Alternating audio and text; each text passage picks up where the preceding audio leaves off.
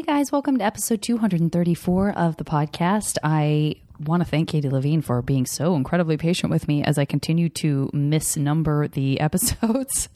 I think I'm up to date now. I think it's 234. I feel like I'm back on track. Feels real good. I hope everybody enjoyed that Live from Joko episode. I am going to work on trying to get some maybe extended individual episodes with those fine ladies. And I guess I already mentioned that, but I have a couple of shout outs I want to get out into the world. I want to thank from Facebook, Aaron, Shayla. I want to say Shayla is how I'm choosing to pronounce your name. Gosh, if it's not that, you can yell at me on Facebook, but that's my best guess. Melody, Nick, and Megan, thank you so much for your posts and notes to me. And then I also wanted to just let Jessie J know that I do not find the idea of leaf peeping laughable whatsoever, but I do find the name ridiculous. But let's just face it, that's part of its charm. Jessie, that will probably mean something to you if it means nothing to anyone else, although plenty of people have enjoyed the leaf peeping references from past episodes. Okay, I hope you enjoy this up, and I will talk to you next time on the podcast. Thanks. Now entering Nerdist.com.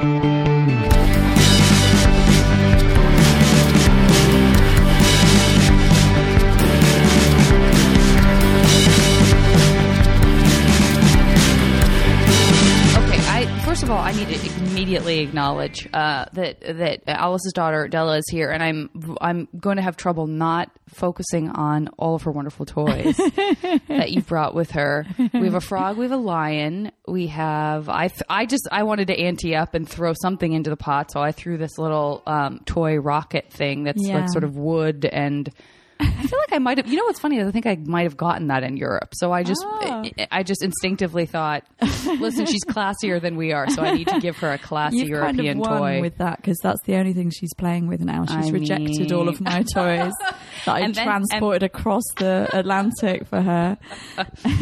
That's sort of the way kids and I think pets sometimes are, right? Which is, here's all your regular stuff, and then here's like the most dangerous and boring looking thing in your home, and that becomes the object of fixation. Actively, she actually will play with the one thing that you don't want her to play with. Of course. Do you wonder about that? If there's something energetic in the air where there's like a crackling electricity around something that's sort of like, oh, that's the... God, I'm so drawn to that as a child for some reason. Why is that? Because all of our atoms have rearranged and hovered around that area in a tense place of like, please don't touch that. And that's magnet. I'm staying in an Airbnb at the moment. It's really lovely, but they do have some like crystals on the table that I found her playing with, and I was like, oh my God, what's she going to do with them? These little beautiful crystals. And she actually just posted them very neatly into a sort of designer vase. Oh, wonderful. So I was like, oh, she's got some OCD tendencies. Her beautiful interior design and OCD skills are kicking right in. I'm going to encourage that tendency. I think yes, put those away. That's nice. You know, that's a neat place for them. What about you? Yeah. Look at you have no, listen. Some people would say you have emo hair because your hair is delightfully sort of in your early Justin Bieber, isn't it? It's early Justin Bieber. My hair does the same thing where I had for so long in my life I wanted to have these kind of bangs. Yeah. And then I realized like, oh, my hair just grows straight down into my face. Like all of my hair would be in my face, Cousin It style if I had. She's quite like that. I don't quite know how to manage it because sometimes I pin it. I clip it and she just pulls the hair clip out. Yeah. Then my mum said, why don't you just put a headband around her head? And I was like, I would rather die than do that. I was like, what are you talking about? Like one of those ones with a ribbon and a flower. Yeah. Well, that's like, no. When I think about even my own consciousness level about putting things in my hair, even just for me, and I don't know if this is true for you too, but like I can't wear a headband. I'm so aware of the sort of pressure of it. Oh yes, the irritation. So if you're even smaller and there's absolutely no reason that you chose to do that, it must just seem insane. It's like why would I ever want this? Of course you would take it out and take it out and take it out. Yeah, exactly. She does tend to pull things off if they're on her head. But I don't want to cut her hair because I don't know, I'm sort of sentimental about it because suddenly they look like little adults when you... I totally Yes. Do you agree? do you want a haircut? Should we cut your hair right now on the air? I mean, this isn't a radio show, so technically it's not on the air. I sometimes fear that like I'll leave her with my mum or my sort of mother-in-law, and I'll come back and she'll have like a really neat bowl cut. Oh, you know that. I think that's a realistic. I like that idea that that's what you're like, because of the sort of content of your film. Obviously, there's this immediate reference to it because you were really pregnant with Della, right? Yeah. When you did it. Yeah. And so now we have this sort of representation of the filming of the movie, but now she's here in life. It's quite so funny. So it kind of immediately takes you to that place. Well, people sort of might think it's a gimmick or something, because I've been bringing her to festivals around the world since the film came out. And, you know, even taking her to meetings, and I'm like, it's not... I don't really have any choice. My partner works full time in London. We can't afford a nanny. And like, you know, I'm just like, I'm just bringing her here because I don't know what else I would possibly do with her. And people sort of go, oh, look, it's like a little mascot. And I'm like, yeah. I'm like, how long can I get away with it? You know, 16 years later. Yeah. I'm here at this panel talking about my film. Here's my daughter. Here's my on daughter. my lap. Yes, that daughter, everyone. Wink, wink. Exactly. And I'm like, it's vaguely topical right now, but when I do the next film, you know, maybe it's a war film or something. Yeah. And I'm still bringing a baby into you're the going to have to, meetings. you're going to have to write something in about her in every film. Give her a cameo. It's going to be your ongoing gimmick. It's the sort of be careful what you wish for / I know. watch out because your brand is now. You could get superstitious about that. You could get very like, oh, it is a lucky gimmick. Like if I don't put her in it, everyone will hate the film. That's right. So maybe I'll just give her like a Hitchcock sort of walk-on role. Oh, it's going to be great because then she has her own legacy of the sort of mommy dearest, where she gets to write a tell-all book about how she was forced to do all of your films because of you. I think that she will do that. I think, because I was sort of thinking, like, people often ask me, like, when are you going to show her the film? What is she going to think of the film? And I'm like, I don't know. She's probably just going to use it as a stick to beat me with when she's 16. She's going to be angry about something. Yeah, and that's right. It might be that. I can just imagine I would be exactly the same. Well, that's what I was going to ask you is, because of course I talk a lot about teenage years on my podcast, is if you had that relationship to your parents in those formative years, if you did sort of have that. Because some of us, I feel like I didn't feel I had any anger towards my dad, but that didn't mean that I wasn't doing a bunch of stuff that was a bad idea that I knew he would disapprove of. I absolutely was. And I was trying to get away with whatever I could and was making terrible choices. But it didn't feel like it was in direct opposition to him. Do you know what I mean? And I don't know. Is that something that you went through? Teenage rebellion is really healthy, actually. I think it's just like a biological process where you go, I reject all of my forefathers' teachings. Yeah. And then you go make loads of mistakes and you're like, oh, okay, maybe I'll just do exactly what you did. Right. That's sort of coming of age, like, okay, well, you have to go through it. You can't be told. I mean, my mum said that I was a nightmare as soon as I hit puberty. She just said you became a nightmare overnight. And I'm like, I don't really remember, but I can get with that. I can agree with that. But I don't think you can really do anything about it. I mean, and also I think you go through this thing where you really complain about your parents, even if you had a really nice, because I had a nice childhood. Yeah. But do you have siblings? Do you have siblings? I've got an older sister who's I'm very close with, who's like 4.5 years older than me. But I think you all go through this sort of complaining phase where you sort of go, when you're a teenager, where you're like, when I was 12, she only gave me pizza to eat. Right. As if like, you know. I had it so hard. Yeah. And like, I don't know. And I'm sort of so over that now. Now that I've got a kid as well, I'm a bit like, I revert to everything that they did. I agree with it. Like, I'm even like not really very good at the whole healthy food thing, because I'm kind of a bit like, well, you know, if you bring them up vegan and eating kale, when do they'll rebel. Eat nothing, I don't think that necessarily means that they're going to grow up into healthy adults, because, you know, at some point they're going to go, well, I never had a burger, so maybe I'm just going to make up for lost time in adulthood.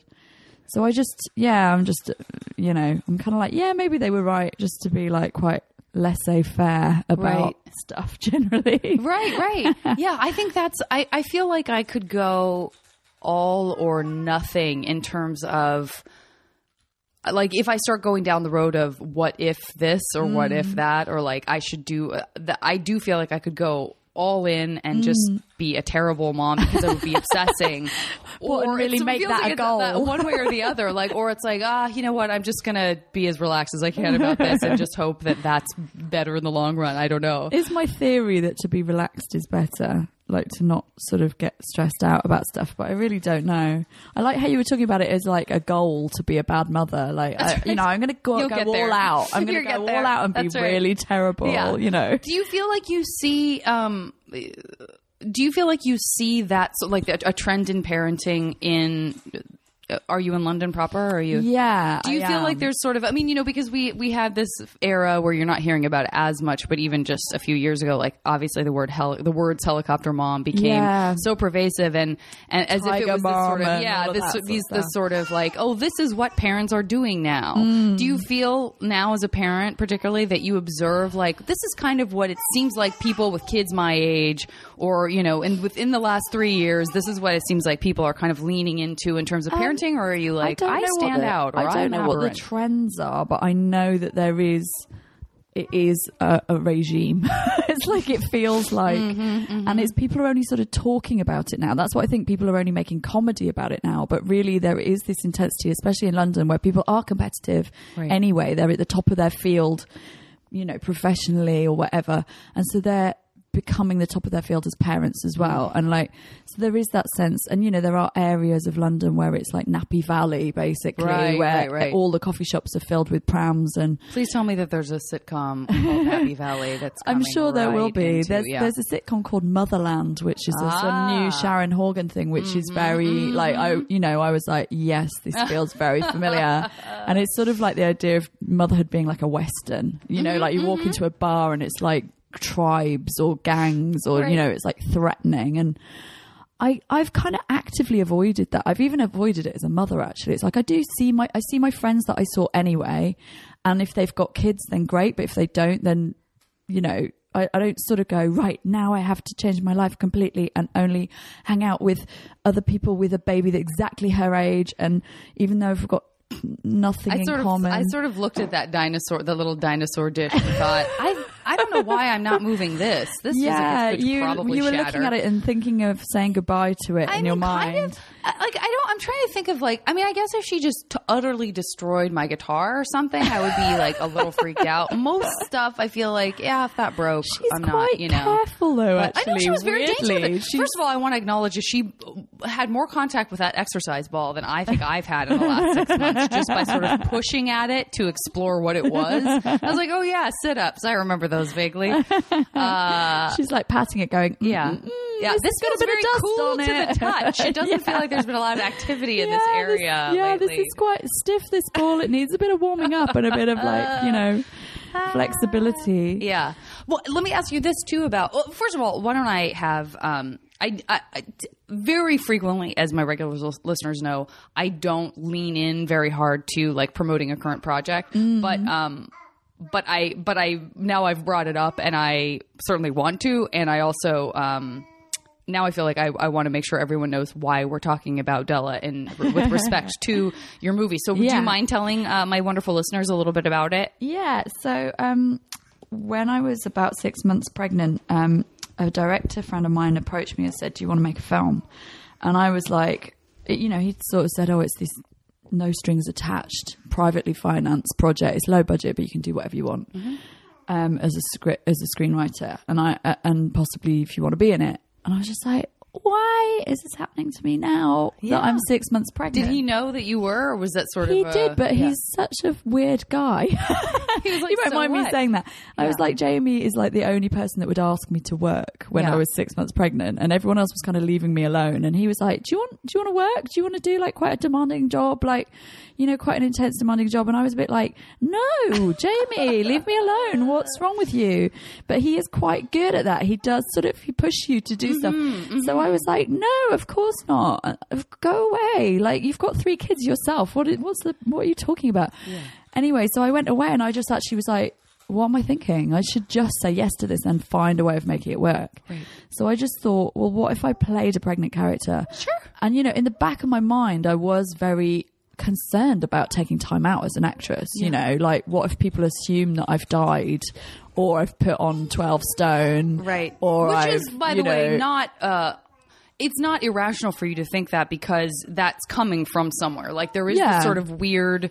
It becomes that kind of Ouroboros. Like, am I worried about not getting jobs in my 40s because that's real, or because we're all going to make sure that happens because that's the thing that people kind of speak like, oh, I'm going to respond to that by not writing for 40 women. Well, exactly. Like and like, I have to hide now that I'm pregnant. I actually, and friends had said that to me, you know, producers and actors had said, you don't want to tell people that you're pregnant. You want to keep it a secret as much as you can, and then just get back to work so that people don't know that you know that you want to take time off or anything. Anxiety-inducing for this decision that's already anxiety-inducing for any woman, potentially in terms of how their life's going to change and how their body's going to change, all that kind of stuff. All the things that are there. Pile on, yeah, exactly. It sort of times it by 10, and like, so I was like, oh, I've got to keep it secret, you know. And sort of this is I wanted to continue working. I was like, you know, going to prenatal yoga, and the teacher was like, why don't we go around, she's Australian, she's like, why don't we go around in a circle and say what we're looking forward to in our maternity leave? And I was a bit like, well, nothing. I'm not going to get paid. I'm not going to see my friends. I'm just going to be at home, sat alone. I'm not going to know who I am anymore. I'm going to lose my identity. I don't know if I'm ever going to go back to work. I don't know if I'll ever work again. I'll have no money. It was going to be very upsetting. Yeah. And this teacher's kind of like, okay, how about you? You know, and I'm like, oh God, I'm not even allowed to feel like negative about this. This is like not done in a prenatal yoga class. But you know, so there's all these financial things that are scary about it as well. And on top of everything else, the existential crisis of motherhood, you know. So I was just like, well, why am I keeping secret about it? Isn't it like collusive? You know, it's collusion by going, yes, we'll all keep secret. That's right. I kind of was like, well, maybe I should just be out and proud about it. And this would be an amazing way to do it. I'm just going to go, I'm going to play a pregnant character. And you know what? That isn't going to dictate their narrative. It's going to be involved in their narrative, but they're going to do stuff you've never seen a pregnant character do before. Because any female character should be able to do whatever. And the same with any pregnant character. And so I came up with this revenge narrative, and I thought pregnancy, revenge, prevenge, this character that's obsessed with the past. She ought to be thinking about the future, but she's too bitter and angry. And I mean, I love that. It really does very much fly in the face of this sort of beatific... you know, a pregnant woman it's quite religious. She's meant to, and also like all of that conflicting messaging, like we were talking about. It's like a pregnant woman is serene. She's beatific. We put her up on a pedestal, very in a closet somewhere, shamefully, because God forbid we equate you and your pregnancy with being in the world and part of the workforce, or and also making how art, messy or childbirth is, and childcare and everything. It's like we're just showing these adverts where it's like white muslin curtains and light flooding through, and it's almost like the woman's an angel. And I'm sure it's got something to do with the Madonna representations of the Madonna and stuff like that. It is almost like she's never had sex in her life or had a period. It's like wearing a white shirt and the baby's just sparkling clean, like, and and I was just like, well, so far in pregnancy that is not what I'm experiencing. It's very bodily. It's very like you're coming to terms that you have internal organs. I've got a theory that most people are in denial of that we have internal organs. I know I am. I think that's absolutely correct, and I feel the same way. And there are people who, like, the sort of, I don't know what the spectrum is of people who watch shows where there's, or you know, I'm speaking, of course, of fiction. Some people are cool with watching, you know, documentaries as well, or become surgeons themselves, etc. But I feel like I have so much internal conversation about watching something like, for example, The Nick, which is a show I love. It's Steven Soderbergh, and it takes place in the turn of the century, and it's Clive Owen as a physician in that era where people were stealing bodies because that's what you had to do to find out how bodies worked. And backstreet abortion. Backstreet abortion, absolutely. And everything was this sort of like fly by the seat of your pants, like, yep, I lost 20 people trying to figure this thing out because it was either that or just let them die. But also mortality is higher. I mean, you see it when you visit countries with higher mortality, there is a sense of like, okay, I had this accident and I lost a leg, and that's just the way it is. We have a total fear in our culture of that because we're very in a very protected kind of culture, and quite we're rightly more uncomfortable when we see people who have gone through stuff because it reminds us. The sort of separation of that could never happen to me. I mean, I feel like I deal with that. The older I get, the more aware of it I am. Having a kid as well, you're just like, oh my God, this tiny little creature, and I'm trying to protect it, and it's so fragile, And you meet it's that sense of meeting your maker. I think people who've maybe had accidents or they've had, really serious illnesses, it is that thing of like, I realized that my body was not immortal and I was fallible and all of that stuff. And, and I think childbirth is also like that, I'm still slightly in denial of what happened to me, that a baby came out of me. Well, I think, that is, it's like this very sort of, that's the other, the whole idea of motherhood, I think, is just laced and lock, stock, and smoking barrels. I just said because I'm so enraptured by you making eye contact with me, Della, that I'm not even thinking straight. That is, again, it's that same thing. It's like, oh, it's the most natural thing in the world. And yet so many female friends of mine are like, I feel like I have an alien inside me. This feels parasitic. I don't have the relationship yet with this being that I should have. Why would it be natural? This was what I was trying to show with the film. I wanted men to be able to watch this and go, imagine if this was happening to you. Like, there's no reason why you can't identify with this character, male or female, because, why should any of this feel normal? Yeah. You've not done, if it's not happened to you before, like 100%. And again, that's the myth that's perpetuated to women. It's like, it's natural. Yeah. It's like, yeah, but nature gives me pain once a month. Nature makes me bleed once a month. Like, and rarely are we going like, this is the time I really connect with my, And also to your point, the sort of internal organ idea. Absolutely. This idea of like, well, Alice, the reason you're feeling uncomfortable is that Della's foot is very close to your intestine, your lower intestine right now. It's like, my what? No, something that's going to come out of me and live and be a thing is also touching my intestine. That's gross. Why is she getting that wrong? Isn't there some sort of, safety mechanism that stops that from happening? Is there a button I can press that will just kind of move her foot? Yeah, exactly. Why is the nature so terribly designed? Yeah. But I mean, I think that's true with breastfeeding as well. And like, I mean, I don't know what it's like here, but the National Health Service, I love it. I'm a full supporter of it, but it's very stretched at the moment in the UK because there's not enough funding, and that does have an impact sometimes. And I don't know, there was just a sense like I had loads of different midwives and there was no continuity. It was just like seeing different people. And so that's something that's assigned to you, opposed to you being able to go, this is the person that's going to be with me. That's what we think of too as midwives, I think. And that's someone that you get on with. Right. Just at the end of the day, someone this is the nanny trust. To me and my unborn child. And the person who, when I'm in pain, is not going to make me feel worse. Like, that's what it comes down to. Right. And you don't get that choice. It might be someone who's going, shut up, it doesn't hurt that badly. Or it might be someone who's amazing and you just don't know. Gosh, I didn't realize that. I really thought that would be something that you would be able to be very selective about, because I think here you sort of hear those stories where people are like, and my midwife is one of my best friends now. And I think if you have a home birth, maybe you can choose them. There are different systems. It really depends where you live.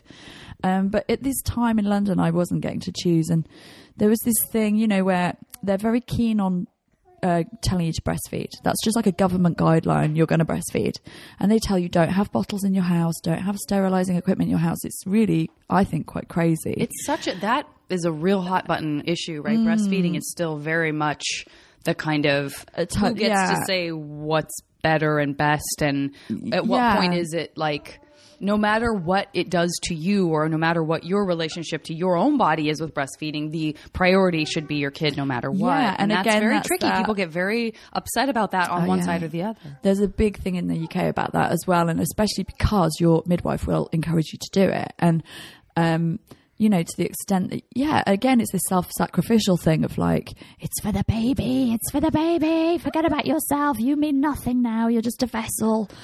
And when I was breastfeeding, I was struggling to do it, and the midwife was just going, well, you're doing it wrong, because it shouldn't be painful, you're doing it wrong. And just every time I saw another one, they'd go, you're doing it wrong though. Oh God. And I was like, at the end of the day, I don't know what I'm doing, but actually the baby does. And I actually had reached this point where I was like, I trust the baby. And I honestly don't think I was doing it wrong, because I'm doing it exactly the same way now. It was just like a pain barrier that you have to push through. Like, But nobody told me that. No health professional told me that. That was something I Googled, and just loads of women online going, of course it's painful at first. You know, people aren't used to having their nipple chewed on every day. But, well, some of us are. No, totally well, kidding. Yeah, if you're very lucky, you know, very sensitive, well, maybe not sensitive lover, but, you know, ambitious. I was going to say lover, I don't know. I'll accept that word. Or whatever. But, you know, generally that isn't, you're not used to that, so of course it's painful for a bit. It's like a blister or something. Anyway, this is really gross, by the way. No.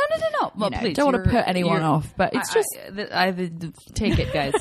take it, suck it up. But yeah, have your proverbial nipple chewed on right now and get through the pain, guys. I've got friends who are pregnant right now, and I was just a bit like, whatever anyone tells you about breastfeeding, you do what you feel you want to do. And my mum said that to me as well. And again, it was like, I was like, oh, this is much more sort of 70s. In the 70s and 80s, it was a bit more like, she just went, ignore the midwives, do what you want to do. Just don't listen to them. Mm-hmm. Do what comes instinctively to you and feels right. And I was like, that's the best bit of advice that I've had. Yeah. And I don't think there was this hysteria in the 70s or whatever. I don't think there was this kind of, it's social services as well of like, oh, you're mistreating the kid, you know, that cracks it comes in really fast, you know, this sort of terror that, you know, you're going to be judged and maybe the child whisked away from you. And I think, you know, in the 70s, if you owned a roof over your head, they were like, you're fine, get on with it, bye, go for it, well done, bye, you know.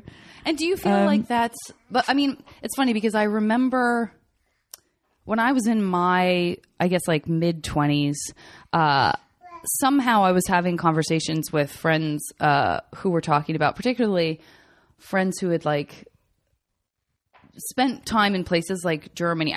It's funny because I have this idea of what Berlin is, and it is so strongly tied to these conversations I was having with people when I knew I wasn't ready to have a kid. But it's just one of those things that anecdotally really sticks with you. People were like, in Berlin, just young people have kids all the time, but they also just take their kids everywhere. Yeah. And so there's this sense of life not ending, right? Which takes us back to you bringing Della with you to places. This idea of like, there's young parents kind of doing it whichever way works for them. And there's not a sense of kind of now go be cloistered and be, now you've joined the parents league. So you guys are over there and the young single people are over there. And it's all about the kid now. You can't do anything that you ever liked doing before because that's bad for the kid. You've got to focus on the kid. And I do think in Britain it's quite extreme. I think it's the opposite to that. Because I think that people are having kids later and later in Britain specifically. How can you be a good parent if you're not the happiest version of yourself? I mean, that's got to be part of it, not in a nihilistic way, but certainly it's much more like in Italy and Spain and France. It's much more like they have kids young, and they're a bit like, why not? Why wouldn't you? And sometimes I think in France, maybe that's because you're allowed to have affairs in France. So people are like, you have your kids young and then you have an affair when you're 35. Right. It's great, you know. That's right. And like, you're not with that, well, you're with that person forever, but it doesn't mean that you can't have some romances on the side. So there's not this sort of cut off point of like, when I settle down, that's it. Like, you know, they don't have that same attitude. And I definitely had this huge thing of like, my life will be over when I have a baby. I don't even know if I'm going to like it, to be honest. That's what this film's about. Do you mind if I ask you, if it was planned? If it was like, we made the decision and then I questioned it? Because I mean, I have friends too who weren't planning on it, who really had to overcome that. Like, I'm going to do this, but I didn't sit down and shake hands with my partner, or I don't have a partner or whatever, who still moved forward. They had to overcome that feeling of like, this is happening to me, and I absolutely didn't even plan on it. I think we had this thing of like, it's now or never, really, and like, let's go for it. Oh my God, it's happened, you know, and like, because it was this thing, I really wanted to direct a film, but I was really like, well, I can direct a film at any time, but I can't have a baby at any time. But I really did think this probably is the end of my directing career, because how many people have young children when they're starting out their directing career? It's something you do as a kind of hot shot. It's like, you know, you're kind of... It's a very demanding... Directing is very, very demanding. The hours are crazy, you know. But I am starting to try and have that Berlin attitude, which is like, don't ask, don't get. And it's sort of like, I just turn up with my kid now and I'm just a bit like, she's chilled out. She's fine with this. I don't know whether it's her personality and her temperament or whether it's just because I've always taken her to stuff. And she's used to just fitting around what I'm doing. Yeah. And she wants attention sometimes and I ignore her. And then other times I give her attention, but she's very like independent and very self-sufficient and will, as you can see, like just play around with the same 4 books over and over again, putting them in a box. And I kind of think that's healthy for her to have learnt that. I certainly don't remember my mum being a helicopter parent. I remember her like sticking me in the garden while she went and made homemade jam, because that was what you did in that era, right? You know, but like it wasn't like I was doing my own thing, you know, and that would just be normal. I'm so glad that I had that. That's the thing I think about, again, with a sort of, is it Monday morning quarterback? I guess that's a thing people say when they talk about sports. I'm bad with sports analogies because I feel I should know where they come from and why. Don't expect me to know, validate that statement because I have no idea about sport. Hindsight 2020, that's sort of a little more general. But it's very easy for me to say, you know, here are all of these sort of ideas I've had about parenting because none of it is being put to the test.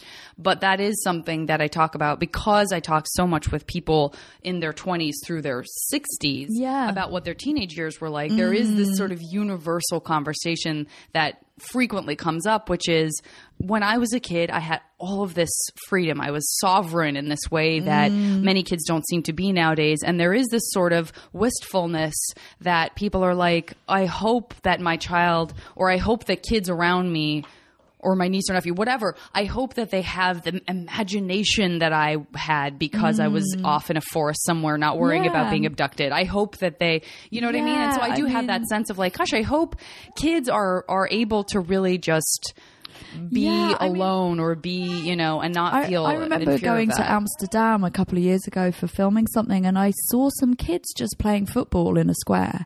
And it was like there might have been one parent, but I didn't know whose parent was who. It was just like, they were quite young kids. They were maybe 8 to 11. And I was like, this is like what the UK was like in my childhood, but you don't see kids doing that anymore. You don't see them having all met in the neighborhood, all doing stuff together, and there's no parental... That we would, I mean, I'm sure there's plenty of people who would be like, we shouldn't go back to that, so shut up, Janet, you don't know what you're talking about. There's all these benefits that have happened that we got in exchange for less of that, those kids wandering around and all, and, you know, playing and being alone and having their little group play. But do you think that that's something that could swing back around? Like, you know what? Now, because it's hard with the internet. We're so hyper aware of information we never would have had. Like, I'm more paranoid now about crime in my neighborhood, not because it probably hasn't.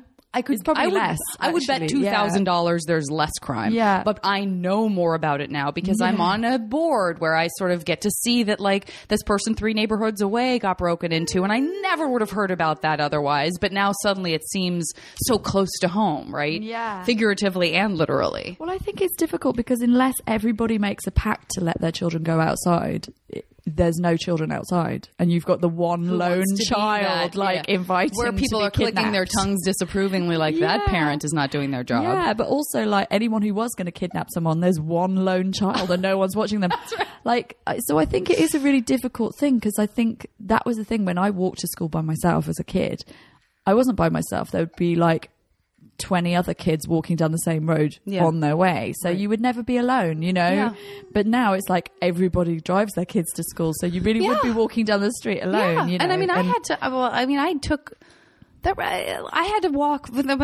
Boy, there's no way not to sound like, in my day I had to walk. But, you know, I had to walk my bus stop for one of the schools that I went to, because I was in a magnet program, which meant walking to a bus stop, taking a bus to one school, transferring from my neighborhood bus to the bus that went to my school. Wow. It was an hour and a half endeavor when all was said and done to get me across town to go to my magnet school. And I walked half a mile to get to my bus stop early in the morning. It was me. There was one other kid who came to the same bus stop, but he came from the opposite direction. Yeah. And we waited for our bus, and we got on our bus, and that's what we did every day. And my parents both worked. No one was going to walk me to the bus stop. Yeah, I mean, and you do go, that is when you learned. But also, I never heard about anything happening to anyone. It's not like it's like, although true, 6 children disappeared within those years who also walked to the bus. I never heard about any abductions. And actually, normally the kids that do go missing, it is people that know them. I mean, it isn't stranger danger is actually so rare. Like it must, I don't know what the statistics are. But, But yeah, so it is. I mean, but again, we're in this society now where we go, I don't care if it's 20 billion to 1 chance. I don't want to take that chance. I don't want to be that one person. And that's how protective we are in our culture now, that we go, well, that bad chance of my kid being kidnapped, which and obviously is the nightmare, is worse than my kid not learning independence. Right. But we all continue to get into cars. Do you know what I'm saying? Like, there's no rhyme or reason to the choices that we make. It's like, well, then don't ever put your kid in a car. Like, the chances of your child being in a car accident are higher than the chances of someone taking your kid. So maybe your kid should walk to school and not be driven, because they might be statistically safer. But that's the thing. It's a control we don't want to give that up. We don't want to give up the car. That's just really convenient. That's right. It's funny because you're like, yeah, you probably are the worst threat to your kid in a way by driving them somewhere more than a stranger that's going to kidnap them. It's just perception. It's just it's just a perception and the way our fear is directed.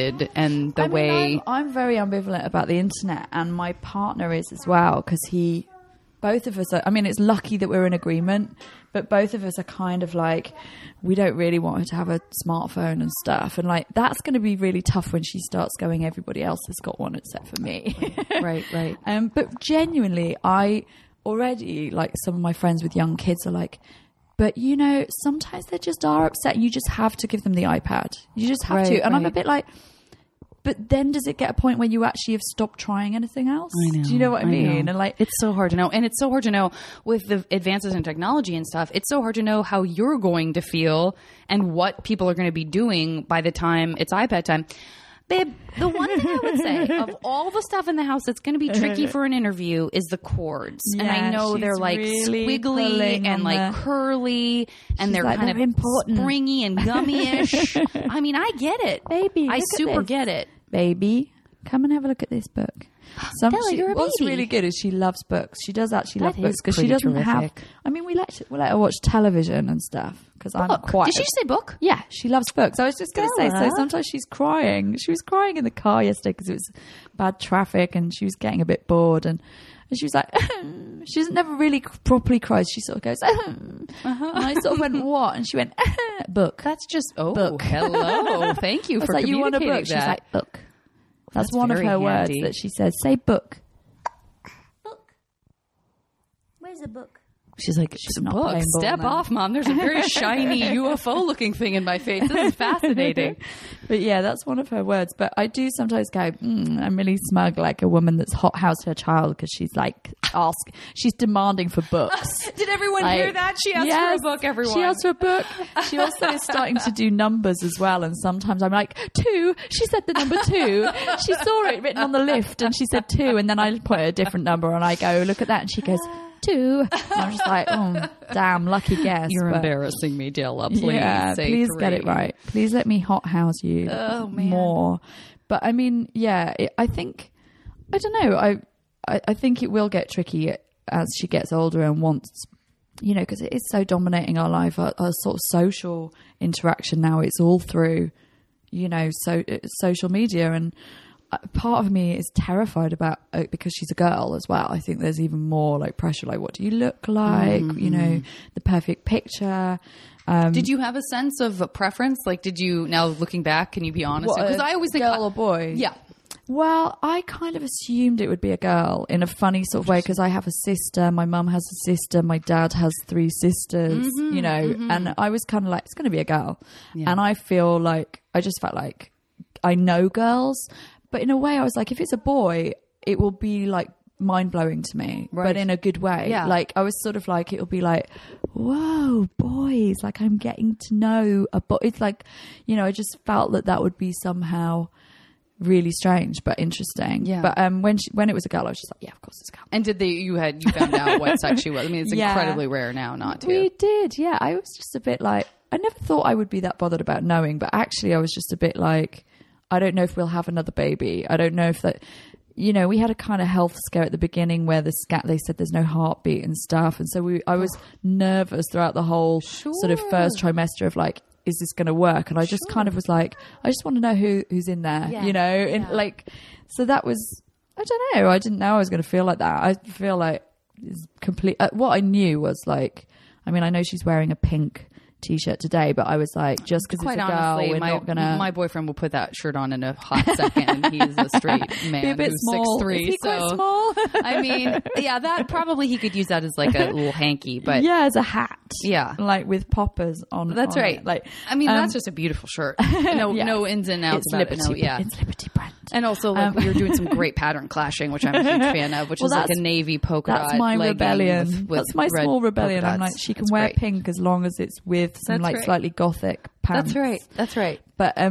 But yeah, I was very strongly like, well, we're not going to paint the nursery pink. That's just not going to happen. And actually, I did say to my friends and relatives, like, don't buy her anything pink because she's not going to wear it. You're never going to see her wear it. Yeah, because then you get into this whole sort of, and it's funny because that's something that I think about a lot, and I don't want to say I feel passionately about in the sense that I feel self-righteous about it, but I find myself becoming impassioned quickly in conversations about gender and gender neutrality and trans issues because, I was with a bunch of brilliant and wonderful and delightful gay white men who were in West Hollywood, in this beautiful liberal bubble of West Hollywood, in the beautiful liberal bubble of Hollywood, in the beautiful liberal bubble of some of Southern California. And there's some real discomfort amongst some of them about sort of trans rights and the, arguments that are being made in Canada for, is it going to be illegal if you don't refer to someone by the gender that they elect for you to refer to them by? Yeah. And that's sort of a big topic of conversation right now. And I have my cousin who's very much just an older brother to me in every way other than literally is trans. And he is a very gentle trans activist. He's all about compassion and love, and I understand that this seems weird to you and to most people, and it's confusing, and let's work together on this. And he just doesn't have that righteous indignation. And I'm not saying it's misplaced. It's fine. Like, you can have that too, and you have to have all of those flavors to kind of push things forward. But but it's just there is this sort of irony of like, now boys, you sort of have now become this norm, and now you're looking at this thing going, I don't approve of this. Yeah, and it's funny. It's interesting, and so there is this sort of that takes you all the way back to when you look at a baby, this idea of like, you get it. You're like, oh. First, it was just like, how do we tell the difference between a boy and a girl? Babies look the same when they have clothes on. Yeah. And so you can sort of see the seeds of some of that being totally well-intentioned. Like, no one meant like, fuck you, you can't be a boy who wears pink. Yeah. It was just like, yeah, but that's how we tell, because gender is so important to cultures like ours. I mean, whether it should be or shouldn't. Like, it just is. I wouldn't say to her, you can't be into pink. I certainly was. Right. I remember having pink Cindy clothes and all of that stuff. But I just don't want that to be the starting point, that it's assumed. I want her to be able to choose that. And yeah, you do go like, gender is so strange how delineated it is. I mean, of course, we've got different freedoms as women. At least we don't, we're allowed to vote and we have jobs and stuff like that. But you kind of go, there's other more sort of sinister, pervasive things going on, like the selfie culture and, just the worship of like Kim Kardashian and people like that. You kind of go, that's pervasive, and it's to do with marketing. It's to do with money, actually. And that's what's giving us this social anxiety about, I've got to have better eyelashes, or I've got to have this. And I wonder, I can't speak for anyone that's trans, but I wonder if that also has an impact as well. This sort of, maybe it's toxic femininity, we could call it, as well as interesting. Yeah. I mean, I'm not academic enough to kind of have said that I've studied any of this. I don't know, but I do sort of go, I would take more your cousin's view of kind of compassionate, gentle kind of, campaigning or whatever for rights, because I feel like my film is a bit like that. Sometimes people say, is it a feminist film? And I'm like, well, I am a feminist, so I'm sure it's been tinged by it. But when I make films, I'm trying to make human films that are about society, and I'm not trying to beat up on men. There's some horrible women in there as well. And I would argue that that's equality, for women to be able to be horrible. I think that's a really, really good point. No, I agree with you. I think that's a conversation that's, we could probably extrapolate from 5 things we've just said and talk for an hour about each one of them. And that is another one, is this idea. And I've kind of gone through phases on the podcast where, for whatever reason, either it's a zeitgeist or it just it's a happenstance, where there does seem to be this sort of focus on like, no, I'm really interested in why feminism is a dirty word, or feminism isn't, and why, and what's changed in the last year that suddenly, but I think that's another conversation, which is this sort of idea of like, that there is there's a belief within some people that if you say you're a feminist, then suddenly you're defined by that, as if that's your cause celeb. Like, you're like, well, that's who I am. I'm a feminist, and everything I do serves that ideology. Versus like, oh, I'm just saying I think women and men are equal, and everybody should have the same rights. It doesn't mean that I suddenly don't love men, or that a man can't be a feminist. The most important thing for me is freedom, and I don't want anything that limits me. I don't want, when you look at the work of Martin Scorsese, do you think that he limits himself by saying, I categorize myself as this one thing? Like, I'm Catholic, that's the only thing you need to know about me. That's it, And so I kind of feel like my whole film actually was about saying everyone's an individual. Like, why do we feel this need? This is the stuff about pressures on parenting and gender, is like this need to make it tribal and make it warlike. Like, which camp do you belong to? You've got to decide. You've got to be one or the other. And what about just compassion and just going, we're all humans. We all get stuff wrong. We're all trying to do our best. It's like if an alien race came down and said, what do you think about gender politics? Aliens would just go, you're mental. You're all exactly the same. We can see some small appendages that make some differences, but apart from that, you're basically the same. Right. You have the same emotions. You have the same, makeup. You have the same things that happen to you in your life. You're breathing the same air. You're everything about the physiological structure of how you survive as a race is so uniform. The same, and your life story is pretty much the same. And this is why I feel quite strongly about this about film. Is like, there's not such huge differences that a man can't watch a film about a woman and understand it and empathize with it. If she feels sadness, do men not feel sadness? It's all that kind of thing. And so, and also, you just try and make stories that have got a kind of overview about humanity, I guess. And like, because this is the thing, like talking about gender and stuff, I think if I was a more clever person, I'd really be looking into the past. Like, we're talking about like thousands of years ago. Like, I know a bit about ancient Greece and stuff like that, but there were very different boundaries about gender. And absolutely, at that time it would be perfectly fine to have a relationship with a young boy. I mean, I'm not advocating that, right. But there are whole poems that are written to the beauty of a young boy, right. And his almost what we would think feminine qualities. He's got golden curls, he's got soft skin and stuff. So you do go like, there has been different attitudes to the boundaries of gender, absolutely, throughout all the ages we've lived in, and still in different cultures around the world. So you kind of go, when you look at stuff like that, you kind of go, what? I mean, I really believe that we are being controlled by consumerism to such a great extent. And it's one of the things that I really am suspicious about technology, because we're just being bombarded with advertising all the time. We're sort of under this illusion that we have more free will than we actually do. Yeah, it's a scary place to be when you sort of start to wonder why you like what you like, and that, I think we're also living in a very interesting time of conspiracy theories, culture, yeah. Being so, again, like rising to the top again, and for God knows, for very interesting, compelling, and scary reasons. So I totally get it, and I feel myself kind of leaning into that. But yeah, there's also the certain point where, I mean, I kind of think conspiracy theories can be true to the extent of, like, I think capitalism can evolve certain structures and things to happen that it's happening. The conspiracy is true, but it's no one person making that thing happen. It's just happening because of these structures. Well said.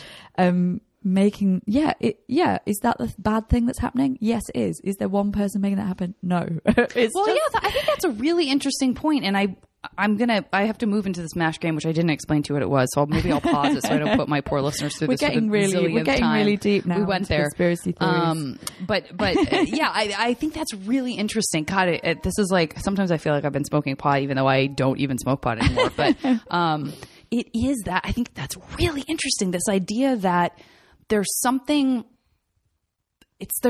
self-permissive about imagining that there is a white man on the mountain and we're all marionettes that he's pulling the strings of. That removes accountability in some way. It's almost like a belief in God. It's like there's one person that's in control of this. That's a very safe feeling, isn't it? Even if they're doing the bad things, right. It's like the devil as well. It's not my fault. There's a conspiracy that I can't control because I don't even have any information about it, because that's why it's a conspiracy. And the extension of that narrative is, if we knock that one person out, that if we fight that one person, then all the bad things will stop in the world and everything will be happy. And and you're sort of like, well, that's not ever going to happen. Yeah. No, I agree with you, because and by the way, I'm not suggesting for people who believe that there's proof that, like, in terms of quote unquote running things, the idea, because of the technology that we have and because money is so incredibly important in a consumer and capitalistic culture, that yes, there are oligarchies. Yes, there are monopolies. Absolutely. There are people who are controlling,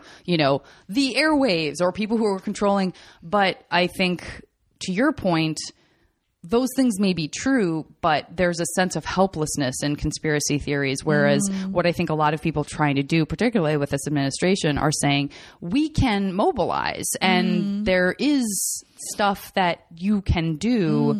That doesn't mean that tomorrow you're going to like bankrupt a company that does bad things, but it's very scary, because once you start going there and you start going like, well, what's my accountability in these products that I buy? What's my accountability in these programs that I choose to watch, or these movies I choose to go pay for? Where am I putting my money? Where am I supporting where I don't necessarily know? And I think that takes us back to this sort of like, oh, I'm so overwhelmed. I'm just trying to be a mom, or I'm just trying to do this. I can't also take that on. It's like, well, let's just do little pieces at a time and like, let's support each other and finding causes and sort of make it easier to go, well, just stop doing this one thing today. Yeah. Just see what that feels like. I deleted my Uber account. I have not missed it. And maybe if I do miss it, I'll be like, oh, I miss it today. But I'm not going to be like, well, now I believe in Uber again. I'm going to go a bit religious now, away from the politics, because I actually am a bit crap at all the politics stuff. But I know what I think, but I'm just a total idealist. So, it's often has not very much application in real life, what I actually think. But I used to have that anxiety about, I'm not doing enough. I'm not giving enough to charity. I'm not being politically active enough or whatever. I'm not helping these people or whatever. And I read this book about Buddhism, and it's a very particular type of Buddhism, which is very pragmatic. I can't remember what it's called, but there's one stage below enlightenment, and it's called bodhisattva. I'm not saying it right. There'll be someone out there, loads of people out there going, she's not saying it right. I know I'm not saying it right. But then they'll also be like, I love her British accent, or whatever American thinks. Wow, maybe that is how you say it. Yes, that is how you say it. But it's kind of this idea of having a single purpose in your life, of doing something that's good. But it only has to be like one thing, and you have to kind of go, maybe it's sort of a belief of like, this is my thing that I'm here to do. And it's not everything. It might just be one thing. It might be being a good mum. It might be, working for one charity, or it might be, for me, I kind of looked at it and I was like, this was way before I had a kid, but I was like, for me, it's making narratives about women, actually. And I kind of thought, I work quite hard at that. And I don't think that I'm doing it for purely selfish reasons. I think because that's the thing about bodhisattva. It's something that you're contributing to the world that is making it a better place. And also, it doesn't have to be a feeling of sacrifice to do it. You can also have a thing that's giving out that also makes you feel wonderful. Like they're not mutually exclusive. And they shouldn't be. And that's what I love about Buddhism, is it's like, embrace that you're human. Like, if you feel jealousy, yeah, of course you do. What do you think? You're special? You think you're some sort of angel that doesn't feel these human emotions? Feel them and get on with it. So it's almost like this thing of like, yeah, you're going to feel you don't do enough, but if you can think of one thing that you do and that you're pursuing, and that it means something to you, that can be enough. And I thought that was quite amazing, actually, to sort of go, and then it gives you a kind of clarity of purpose as well. I did actually sort of have this sort of thing of like, oh, what would be my thing that I think that I'm doing? And I was like, oh, I do really believe in like people coming to empathize more with female characters on screen than they think they should. And I think that's kind of what I try to do as a writer, or maybe I do it unintentionally, but yeah, so I think that's my bodhisattva. I love it, and I will never say it any other way. I'm going to pause this so I can explain to you what MASH is, so I don't put these people through it. Oh my gosh. Okay, that was a great tutorial. I have to really pat myself on the back for it. Okay, Alice. So the first category for you is going to be 3 women from the past or present, living or dead, but real women that it would have been that would be really cool to collaborate with on something and on some level. Are you fussy about that adorable fox in that book? I can't imagine that you are. That's a great question. Yeah, I'll just have to shake something for her. Do you want to shake that, Rattle? What's wrong, baby? Do you want to cuddle with me? We're so close to being done. Look at Do you want to have a little cuddle with me? Are you envious? Oh, I know what I've got. I've got some blueberries for her. I can't believe I've been so resistant. Calling. The blueberries. And it's very cute. That must be Japanese. It's do you have the shop Tiger here? Oh, yes. We do in, I think, New York. Yeah, okay, I see great. some it's very like delicious IKEA, blueberries. but for like knick-knacks. Yeah. I don't know if you have the word I knick-knacks. guarantee you here. I have something Tiger, originated This a Tiger. is kind of a Tiger thing. I mean, it's more kind of probably Yeah, it well very made much than a is. Tiger Yeah, thing. no, I it think very, very Tiger much is is. like very low budget, but it's cool. But it's so damn cute. Yeah. Okay, yeah. So three women from history or today that would be awesome to collaborate on something with. And it doesn't even matter if it's like a film or if it was like, you know what, I would like to write a song with Barbara Streisand. Or yeah. Well, that's a really good. I was going to choose kind of music people actually because nice. I really like Amanda Palmer, who I think is a bit of a heroine of mine, and she definitely influenced me with this film because she did this open letter to her fans when she had a baby, because one of her fans said, "I'm really worried that you're going to stop creating," and she did this brilliant letter where she was like, "I don't know what's going to happen, but that's being an artist." Like. And there are a million other things that could have stopped her from creating too, by the way. So yeah, exactly. And do men stop creating when they have a kid? Like, do they take time off? Anyway, it's just I think she's really cool, and I think she's really has a really interesting way of thinking about being an artist and stuff. And I find it quite difficult. Sorry, I'm really going off on a tangent. No. I want to know the reasons that you pick the people. Well, yeah. I mean, I find it, especially if your parents, like my parents are working class and they grew up with a very strong work ethic of like, they're teachers actually, and they grew up sort of going. Both of mine were too. Oh, really? That's so funny. That's why we get on so well. I know. I always like, of course, your parents are teachers. Yeah, we're part of the gang. Oh, you also have guilt about doing something that's not teaching? Got it. So we're trying to teach through our work? Got it. Exactly. You've got it in a nutshell. It's like, and also it's this thing of like, of course, children are really precious to us. So we really wanted you to fulfill your dreams and do whatever you wanted, but don't be an actor. Don't be an actor. That's right. What do you mean you didn't earn anything last week?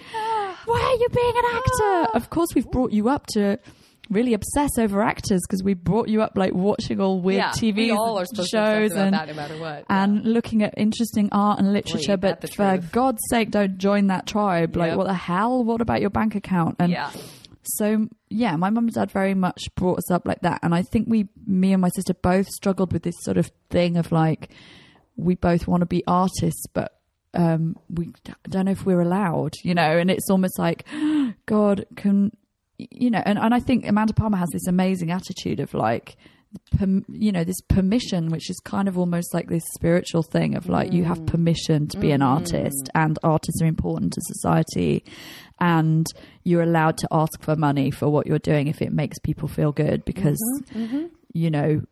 human beings need art and stuff. And so that's quite good for me. Absolutely. It's quite healthy. I find that very empowering. And it takes me I'm terrible at asking for money. I'm really bad, and I need to get better at doing it. Too.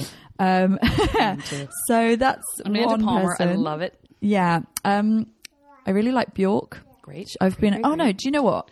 Can I do Bjork / Kate Bush? Kate Bush is my all-time heroine. She's like my very special. Bowie. Although I do like Bowie as well, but she's I just think like everything, like in terms of her visual stuff, her representation of stuff, her daringness, like just defeating all of these kind of, I mean, I think she has more of a presence in the UK than she ever really got here. Yeah, but you really had sure. to, but I could not have loved her She's more, a cultural kind of touchstone. I think just even if she'd only ever done Wuthering Heights, you know, you'd know exactly, you know, she's just iconic. But the fact that she's every decade, she's like the best-selling female artist in the UK now of all time, because doing her concert, just all of her back catalogue sold out again, and they had to start, you know, re-releasing all of her albums again on vinyl and stuff.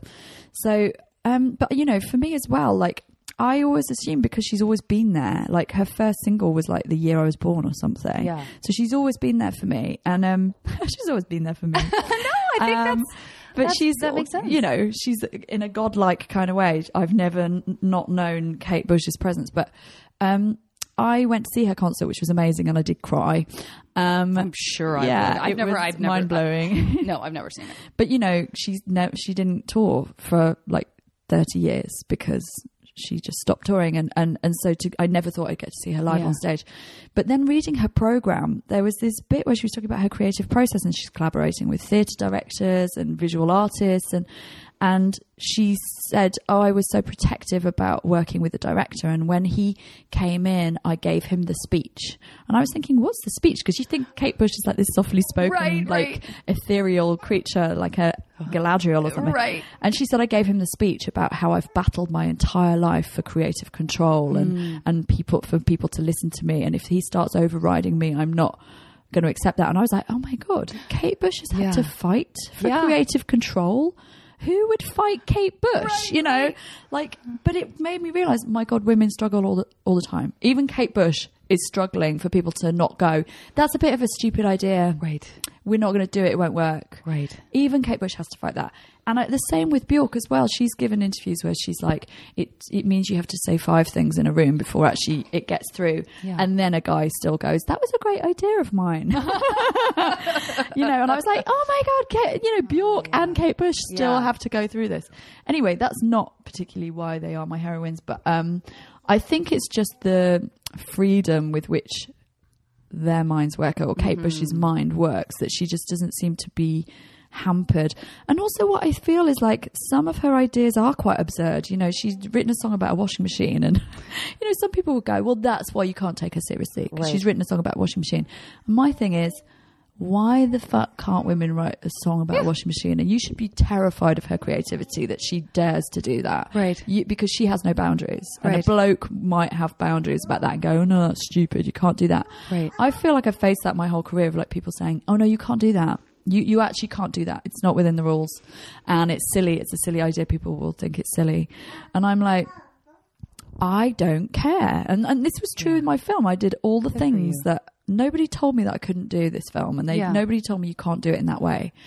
And I was like, and look, people like it. Yeah. You know, people enjoy it. And there's nothing wrong with it. And in fact, some of the stuff that people might have told me that's too clumsy is the thing that people like about it, because it's original, you know, and it's fresh. That's great.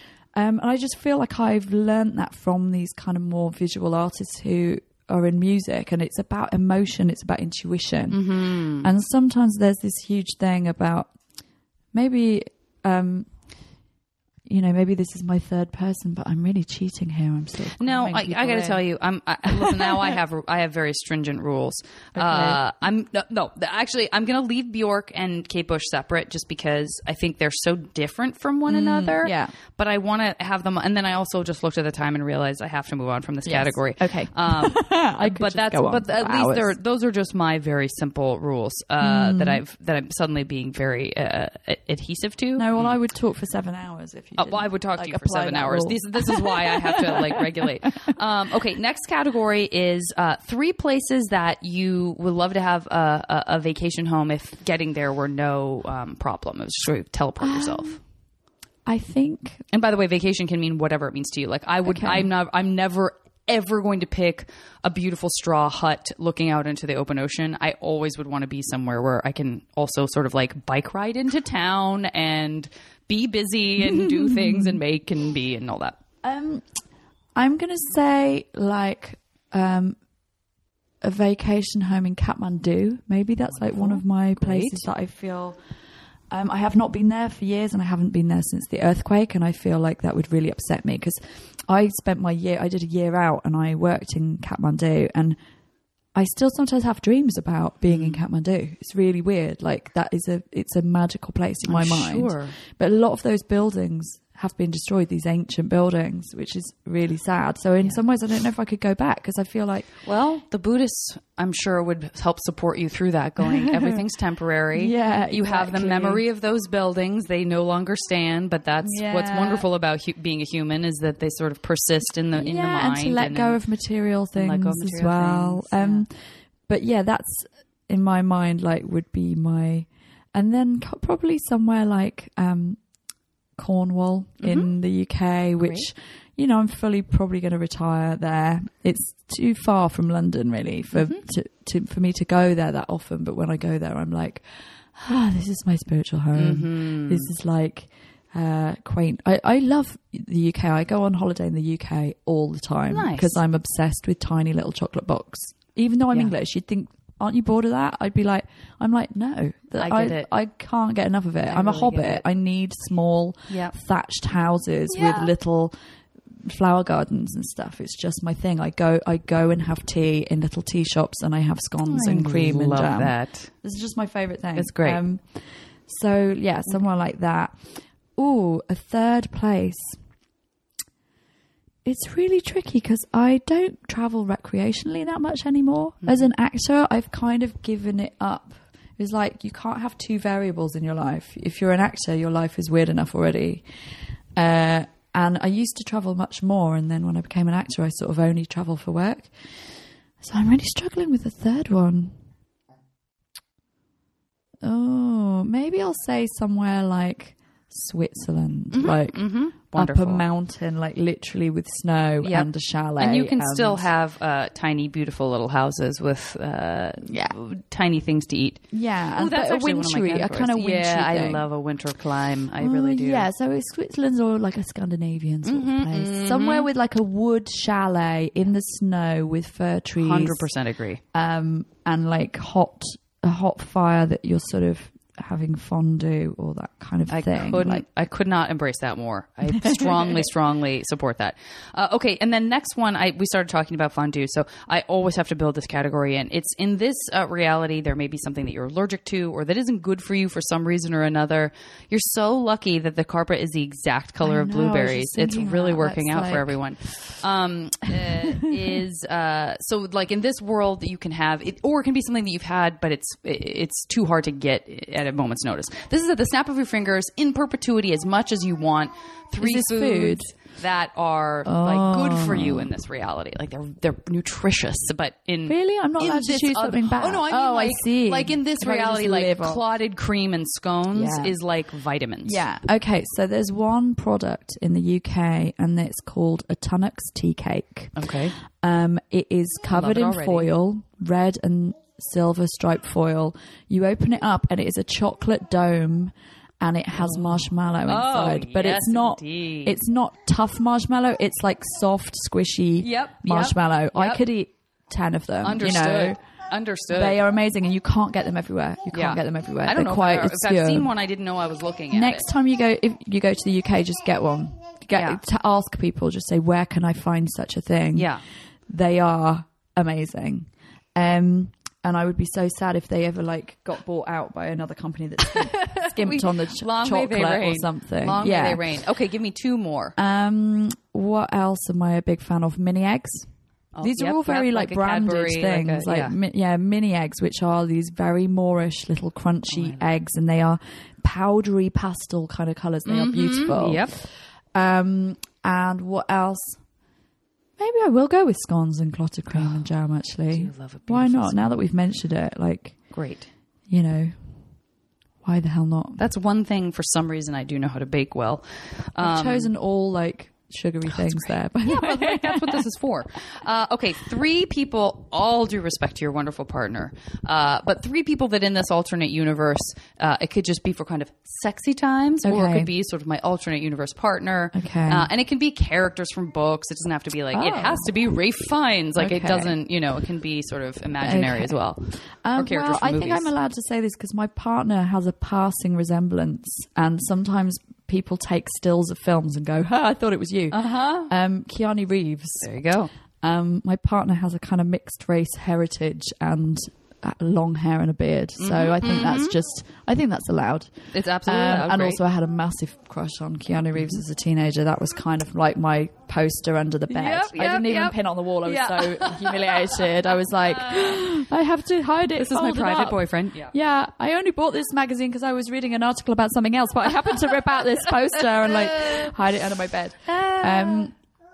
Then I would say someone like, there's lots of actors that I could choose that I have massive crushes on, but I would say someone like Donald Sutherland, who is not conventionally attractive, but he's just got the thing. Yeah. He's got the thing. It's like a Bill Murray kind of. Yep, totally. There's just something about him.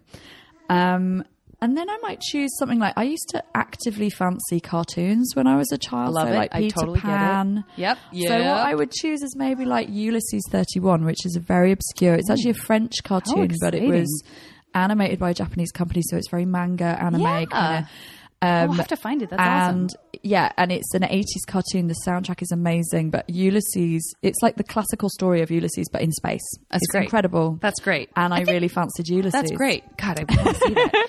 I really fancied people with beards. I think people used to talk about me having, I used to be like, I've got Jesus complex. Yeah. Did your dad have a beard? Everybody has a, yes, of course. Of course my dad had a beard. I like beards and my dad did too. What can I say? Is my that gross? dad sometimes threatens to shave it off and we're like, no.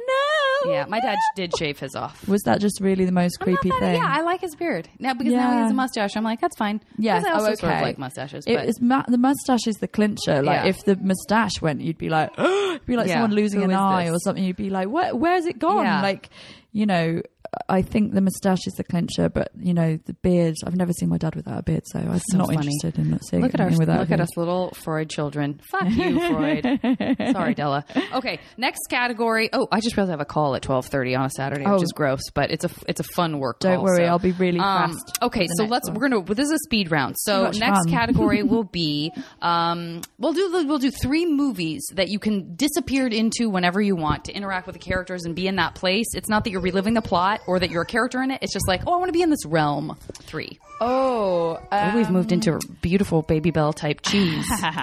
I would say definitely I love a bit of 70s-ness, so I'm kind of like going to say it has to be a film. It doesn't have to be. It could be a TV show. It could be like a novel. Like a documentary about Fleetwood Mac or something. Great. I would love to be like in that era where they're all, Lindsay Buckingham has a white man's afro and great. All the floaty Rhiannon, witch outfits. Fantastic. I love a bit of Victoriana as well. Mm-hmm. It's always about costumes, Mm-hmm. I love it. So maybe if I chose something like I don't know, like the Elephant Man or something like that. Okay, I couldn't want to be the Elephant Man, but I'm just trying to think of something where people are wearing like those sort of costumes that I really like. Yep, they're all corseted and high necked and puffed sleeves and stuff. I love all of that. And I don't know, maybe Charlie and the Chocolate Factory. Let's choose something like Technicolor and a bit psychedelic. I'm going to put Willy Wonka in the Chocolate Factory because I think that's the one Is that mean. what it's called? Well, yeah, because the Charlie and the Chocolate Factory is a book. Yes, but then that's what the Tim Burton remake was. So I just had to make sure we knew it was the 70s era. Oh, yeah, the Gene Wilder. I'm totally talking about the Gene Wilder one. Okay, next category is 3 things that you, in this MASH universe, you get to take credit for. And it could be a concept, a building, a work of art, a song, a book, just an invention like, seatbelts or whatever. But 3 things that it's like, I wish I could have invented that. Well, I would have mentioned this person earlier, but the Under the Skin soundtrack, I think, is pretty awesome. Great. And I would have loved, if I'd ever been a musician, that's the sort of thing I would have, I really like Bond. To me, it was like a Bond theme tune, actually. It was very John Barry, and I love John Barry stuff. So yeah, a soundtrack Under the Skin, like great. that. what else I would like to have? Oh, I'm sorry. I'm really drying up. Oh, no. It's drying up. Oh, I know. It's really Something okay. like You're also expertly feeding gooey cheese, which... Bronte. Yum. I would like to have written Wuthering Heights. Yes. I just recently went to their birthplace and where they lived and just did a total nerd pilgrimage. Oh, that's great. So I love all of that. Gothic kind of literature and stuff. Maybe like a painting or something like that. I don't know. Let's say like a what is it? Is it Bosch? Is that, he did all the surrealist kind of weird surrealist pictures. Yeah. Bosch. Yeah. Right. Yeah. So something like that. I would have loved to have been a painter. I would have loved to go to art college. Surrealist painter. Yeah. That's great. That's great. Okay. Then last one is...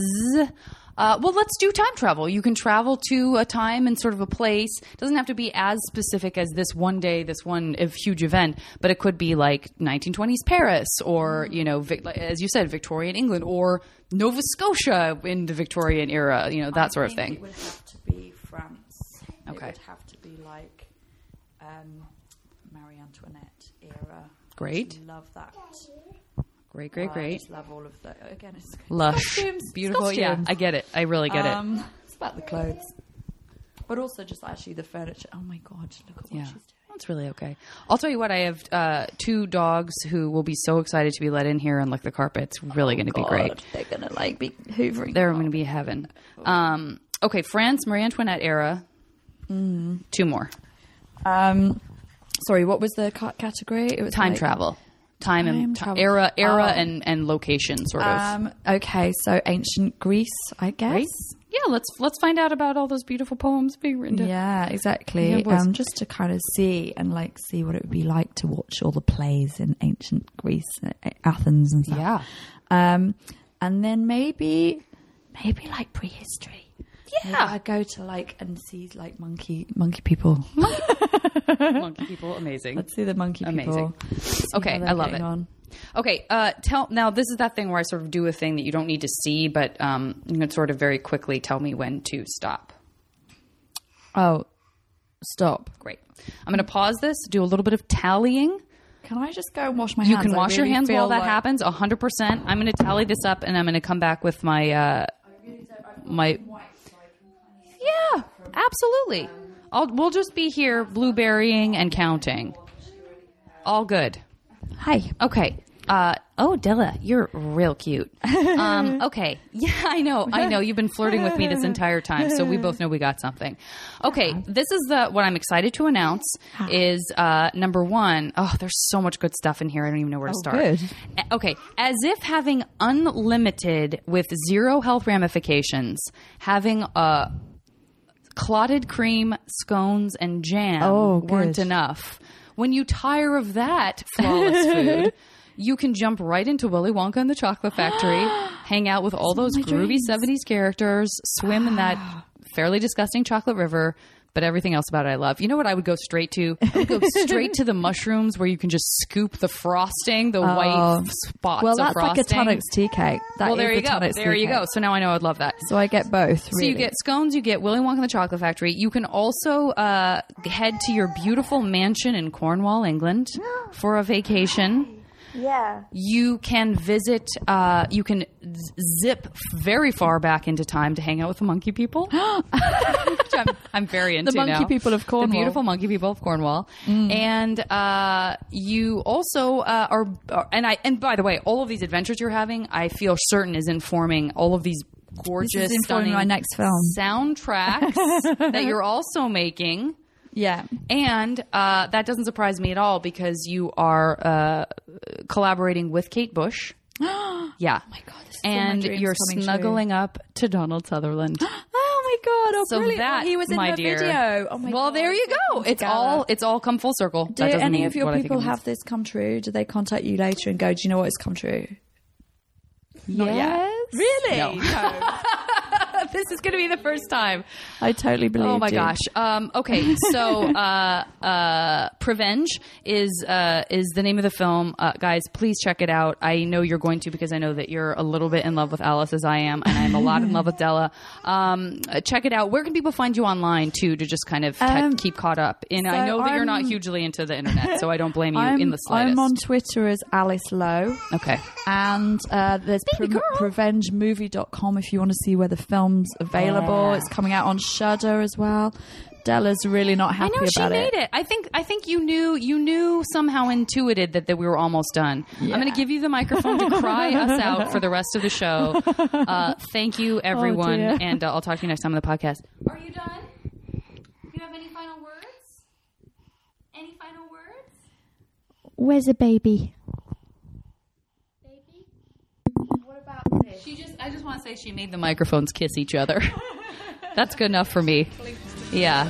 Talk to you guys next time on the podcast.